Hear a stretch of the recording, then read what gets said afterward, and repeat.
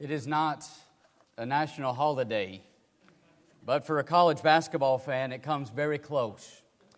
Today is Selection Sunday, the time of year when you got a bunch of men and women who have been holed up in a room for a few days, and they are watching nothing but ball games, and they are going to select the top 68 teams worthy of playing in a big tournament. I don't care a thing about over and unders. I don't care a thing about the gambling aspects. I understand some of that is involved. But if you like basketball, this is your time of year. I can't wait for the tournament to get started. I've been a long time since I have actually watched a selection show. It is at 5 o'clock on Sunday evenings, always, every year. There was a time when we started at 6, and I might catch the beginning, but for a long time, I've never seen or haven't seen the selection show itself. But I will be checking later this evening to see when and where and who my Jayhawks are playing, and I'm excited for this time of year. Now, some people don't care a thing about that, and that's okay with me, I suppose. If you don't mind, if you don't like it, if it's not your thing, it's okay. I live in a home where I'm kind of the only one who really enjoys this time of year. That's okay. But I think some people, when it comes to their salvation, they have a concept in their minds of this committee that is selecting people who are going to play and people who are going to sit out. And in their minds, and Calvin kind of came up with this, and it's changed a little bit over the years, but he was one of the first to really take this concept and run with it, where he would say maybe what happened was God called a committee meeting. And so you've got the Father, the Son, and the Holy Spirit, and they call this meeting before time begins, and they elect or select those who are going to be saved, those who are going to win, and those who are not, those who are going to be lost. And some people have this concept in their mind that God from the beginning, He chose those who were going to be saved, and therefore He chose those who are going to be lost. They don't like really to talk about that part of it. But if one is true, the other has to be true. And so God selected those who were going to be saved, and He selected, therefore, those who were going to be lost. But in the end, there's really nothing that you and I can do about it. That's what they would say. And so tonight, we're looking at a triumph term. We're looking at a term that is filled with triumph. We're talking about victory.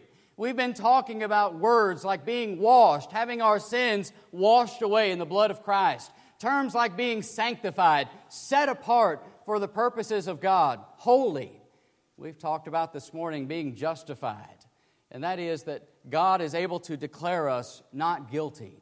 He is able to acquit us of the guilt that we have for having committed sin. And so tonight we look at this idea of being elected. And I want us to begin by getting a simple definition and look at what it is we're talking about. This word generally comes from two different Greek words. And from these two different Greek words, we get several other words that we find in context of being elected. Again, we get the concept of being elected or election, of being chosen or God choosing those who are going to be saved. All of these are going to basically come down to the same idea. Is this right? Is this the way it is? Brethren, when we talk about being elected, really what it comes down and boils down to is literally being picked out. It's literally coming down to being chosen. And God, the Bible says, has picked out those who are going to be saved. That is true. What is not true is that He does not leave anything up to us. And so tonight, let us grasp and get a good hold of what the Bible has to say concerning this. Again, when we talk about being elected, we also are talking about being called. We're talking about being purposed, the idea of being adopted, the same idea as being predestined or called. We're talking about all of these same things. God had a plan. Tonight, we've got 3 points. This is the first. God, from the beginning, always had a plan. How is He going to save mankind? What is He going to do? And the bottom line is that God has always had a plan, and His plan has always been to offer mankind salvation. That's always been in His mind. It's always been His goal. I'm going to offer salvation to mankind. And this has always, from the beginning, involved the church. Now, we don't find the church coming about until Acts chapter 2. And yet, the Bible will tell us that from the beginning, God always had this plan in His mind. Now, it is not the church, as people refer to it. We're not talking about denominationalism. We're not talking about breaking up the body of Christ and your church building and my church building. We're talking about the church as the Bible talks about it. The Bible, the church. The ecclesia, meaning what? The called out, right? The called out. We've talked about being sanctified, set apart. Now we're talking about the church, the called out ones. Called out, the ones who are going to be saved versus those who are going to be lost. And again, this comes back to our idea of being elected. Now, you have your Bible still open there. Brother Truett read for us a moment ago from Colossians 3. I want to back up to chapter 1 and read verses 1 and 2. Lay a little foundation for just a moment, please. The Bible says, Paul, an apostle of Jesus Christ by the will of God, and Timothy our brother, to the saints and faithful brethren in Christ who are in Colossae, grace to you and peace from our God and Father and the Lord Jesus Christ. And so from verse number 2, you get an idea of who it is that he's writing to. Did you catch it? The saints, the sanctified, those who have been set apart. He is writing to the faithful brethren who find themselves in Christ. Saints, faithful brethren in Christ. And then you go over to chapter 3, and to these same people, what does he refer to them as? In chapter 3 and verse number 12 that Brother Truett read a moment ago, he calls this same group of folks the elect of God. Saints, faithful brethren in Christ, the elect of God. 4 ways of describing the same group. 4 ways of describing the same group of people. And we find it laid out here so easy for us to understand. Now, you turn back in your New Testament a few pages to the book of Ephesians. And we go back here, and I'm going to do this in a bit of a different order. And I'm not telling you verses probably that you haven't heard or maybe you're somewhat familiar with, but we're reminding ourselves that from the beginning, God always had a plan to bring about man's salvation. And so we find in chapter 1 of verse 22, and He, that is the Father, put all things under His feet, that is, the feet of Jesus, and gave Him to be head over all things to the church, which is His body, the fullness of Him who fills all in all. So you've got a letter written to saints, faithful brethren, in Christ, the elect of God, all part of the church, which is His body. All ways of describing the same people in the same condition. Now, you go back to a little bit earlier in chapter 1, and you look at verse number 4, and to this group of people who are in the church, a part of His body, He says, just as He chose us in Him, in Christ, before the foundation of the world, that we should be holy and without blame before Him in love, having predestined us to adoption as sons by Jesus Christ to Himself, according to the good pleasure of His will. To those in the church, Paul says, you are the chosen of God. You are the adopted ones. You are the ones who have been predestined. And so we're coming up with a laundry list, aren't we, of different ways of describing relationship and these people to Christ. This is who they are. And we could say again that all of this finds itself in the church of Jesus Christ. Those who find themselves in Christ are the elect of God, those that have been chosen, those who have been called. These are the ones that God has elected to save. Look at chapter 3 and verse number 10. To the intent that now the manifold, the infinite wisdom of God might be made known by the church to the principalities and powers in the heavenly places, according to the eternal purpose which He accomplished in Christ Jesus our Lord. Brethren and friends, how long has this plan been in the mind of God? Well, you see in this verse, in verse number 11, the Bible says that this is according to the eternal purpose of God. The eternal purpose of God. And you look back there in chapter 1, and the Bible tells us in verse number 4 that we were chosen in Him before the foundation of the world. God has had a plan for saving mankind from the foundation of the world. From before the start of time, God had a plan in place for how He would bring about the salvation of mankind. Did He know that we would need saving? Yes, He did. He didn't create us that way. He made the world perfect. And yet He knew that man would be in need of saving. And He provided a way for man to be saved. He knew that man was going to need a Savior. And He planned to send Christ to call out, to elect those who would be willing to accept Christ's salvation. He made a plan, put it in place, and said, now, I'll give you the choice. And brethren and friends, that's where we would leave Calvin. Calvin said, and this is where he left Scripture very quickly, Calvin would say that we're going to be saved or lost really not based on anything we choose to do. That we're going to be saved or lost based on what God would choose to do. That I don't have a part to play in my salvation, and neither do you. But that is not what the Bible teaches when it comes to being elected, when it comes to being chosen by God. God knew that He would save those who were in the church. But friends, He left it up to you and I to make a choice. And this is where we need to continually remember what the Bible has to say. Calvin would say that Jesus would only die for a few. I find that very interesting based on what Jesus would say later, don't you? These words behind me point out clearly the plan that Jesus put in place and what He wanted. The salvation was going to be offered to all nations, Matthew chapter 28 and verse 19, to go into all the world and preach the gospel to every creature, Mark chapter 16 and verse 15. That doesn't sound at all, does it, to you, like God is going to only choose a few and leave everybody else? He said, I'm going to give them all a choice. I'll have a plan in place to bring about the salvation of man. I am going to call those who will choose me. But we need to understand that this is the plan that God had from the beginning.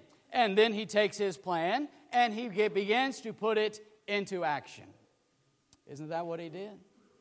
I've got a plan that's going to bring about the salvation of mankind.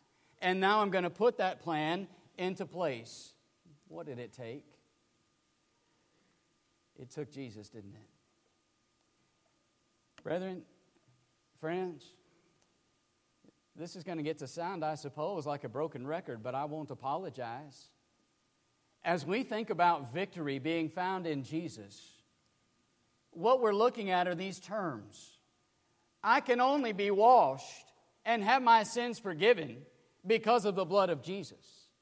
We can only be sanctified, set apart by God because of the cross of Jesus. We can only be justified in the eyes of God, that is, to have our guilt removed and not stand before God condemned, only because of the cross of Jesus.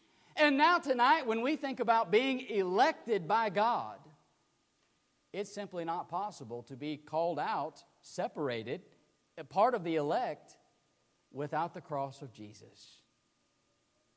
But thanks be to God, who gives us the victory through Jesus Christ our Lord. 1 Corinthians 15 and verse 57. So, the cross was in the mind of God. He knew that this was going to have to come. And so I turn to 1 Corinthians chapter 2 and verse number 2, and Paul says, I'll tell you how important the cross is. I don't want to know anything except Jesus Christ and Him crucified.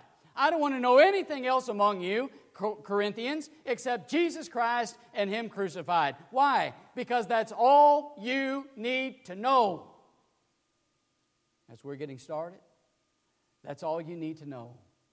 You need the cross. You need the benefits of the cross. And so he makes that clear. Now, in 1 Corinthians chapter 1, you go back a little ways, and you see what he has read, what he has spoken to them. And he says, you know what? People are going to look at this plan, and they're going to see that I've put it into action.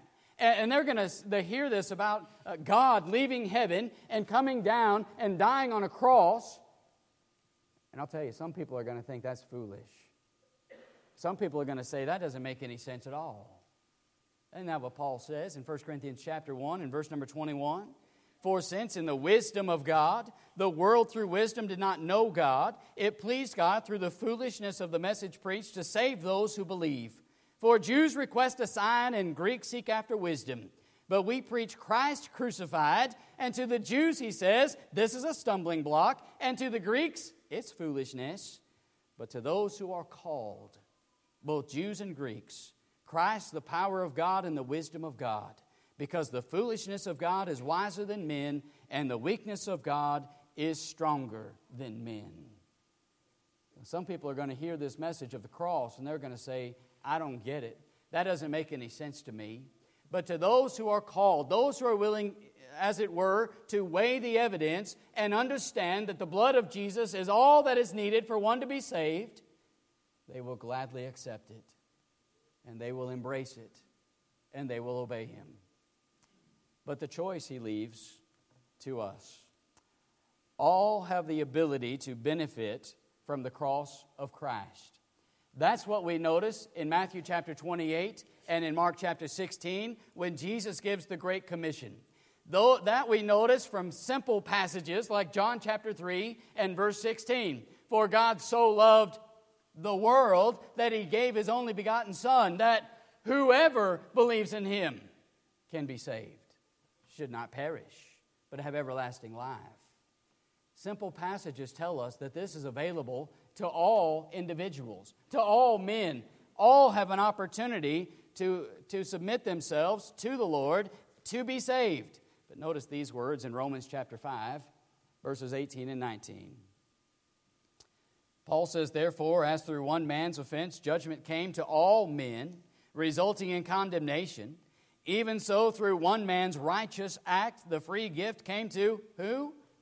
All men, resulting in justification of life. For as by one man's disobedience many were made sinners, so also by one man's obedience, many will be made righteous. You want to know something I have a lot of trouble wrapping my mind around? I want you to consider for a moment what Calvin really was saying. When Calvin would say that Jesus actually came and provided limited atonement. That is, that Jesus came and the benefits of the cross are actually only available to a few. In other words, He didn't die for everybody. He died for a few. You know what that does?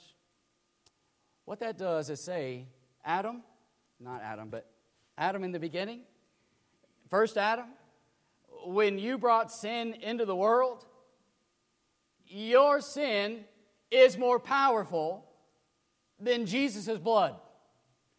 Your sin condemned all men, but the blood of Jesus can only save a few.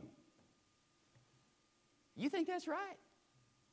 Does that make any sense to you? That puts Adam in a category above Jesus. I'm not willing to do that, are you? No, sin came into the world because Adam chose to sin. But Jesus' blood can save anybody. Anybody who wants to be saved has the ability to be saved. Jesus didn't die for a few. He died for all. But God leaves the choice to us. And so from the beginning, He had a plan to bring about man's salvation. I'm going to elect those who will choose to be saved, those who will choose to be in the church. And so I put that plan into place, and I sacrifice my Son. He comes and sheds His blood so that all men might now have an opportunity to be saved. Here's your third and final point, and that is that God has a vote. God's vote. We're talking about an election, aren't we? We're far enough removed from an election and far enough removed from a future election that maybe I can use the word vote and you'll be all right with it. But understand that that's exactly what we're talking about. At this point in time, God has a vote. But God has a command, and He says, what I want you to do is obey. I once heard a preacher say it like this. God is standing over here, casting His vote for you. And what He says is, I put a plan in place, knowing that you would need a Savior. I put a plan in place to provide you with an opportunity to be saved. I have sacrificed my only Son for you. I made sure that everything that could possibly be done was done to give you an opportunity to be with me forever. I cast my vote for you. Satan is over here. And Satan says, I cast my vote against you. I am not for you. I do not want you to go to heaven. I do not want you to be with God forever. And so I will roam about. I will seek to devour you. I will place temptation in front of you. I will place hurt in your life. And I will be as against you as anybody could possibly be. You keeping score? One vote yes. One vote no. And you get the deciding vote. You get the deciding vote. I get the deciding vote. I get to decide which direction I'm going to go. And that's what it comes down to, brethren and friends. That's where we are. God says, I've done everything I can do. I've provided you with my Son. I want you to go to heaven. I want you to be one of my elect. I want to choose you because you choose me. I want you to be one of the called out. I want you to stand with me. But we get the vote. It is our choice which direction we're going to go. Have you made your choice? Do you know where you stand tonight? Do you know that God has provided a choice from the beginning? Did you know and be reminded that Eve had a choice and that Adam had a choice? And Joshua presented the people with a choice. Choose for yourselves this day whom you will serve. That Jesus provided a choice in Mark chapter 16 and verse 16. He who believes and is baptized will be saved, and he who does not believe will be condemned. What is that? It's a choice. You're going to choose to believe and be baptized. You're going to choose to be saved, or you're going to choose to be lost. You choose. You get the choice. You cast the deciding vote. Are you going to be one of God's elect, or are you not? I conclude tonight just a couple more verses. Some of this we read this morning from Romans chapter 6. Maybe your Bible's still open there. Mine is. In Romans chapter 6, we read verses 17 and 18 this morning, but back up and pick up 16 with it, where Paul is writing to these same Christians that he's been writing to in Rome, and he says, do you not know that to whom you present yourselves slaves to obey, you are that one slaves whom you obey, whether of sin leading to death or of obedience leading to life? It's a choice, isn't it? You choose who you obey. God be thanked that though you were slaves of sin, you obeyed from the heart that form of doctrine to which you were delivered, and having been set free from sin, you've become slaves of righteousness. You chose to do that. You choose what you're going to obey. You choose if you're going to be free. Now back up to verse number 12. Paul says, therefore, do not let sin reign in your mortal body that you should obey it in its lust. Don't let sin reign in your mortal body to obey it. And do not present your members as instruments of unrighteousness to sin, but present your instruments, yourselves, to God as being alive from the dead, and your members as instruments of righteousness to God. It's a choice. I won't say it one more time, but I would. You make it.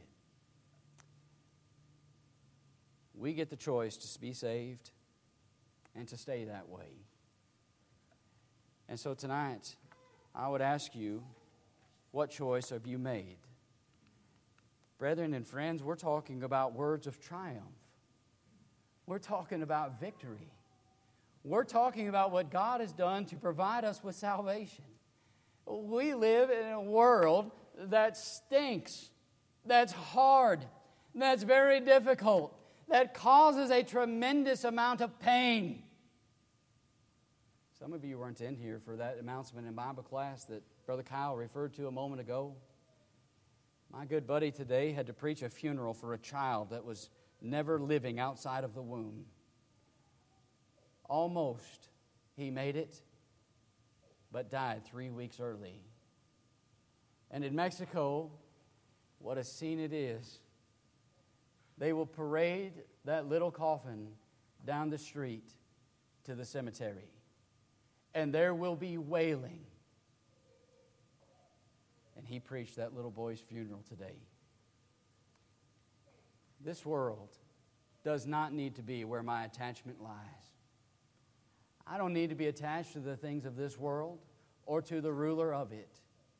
My attachment needs to be to the one who gave his life for me, the one who shed his blood so that I could be a part of his church where the saved are found. Is that where you find yourself tonight?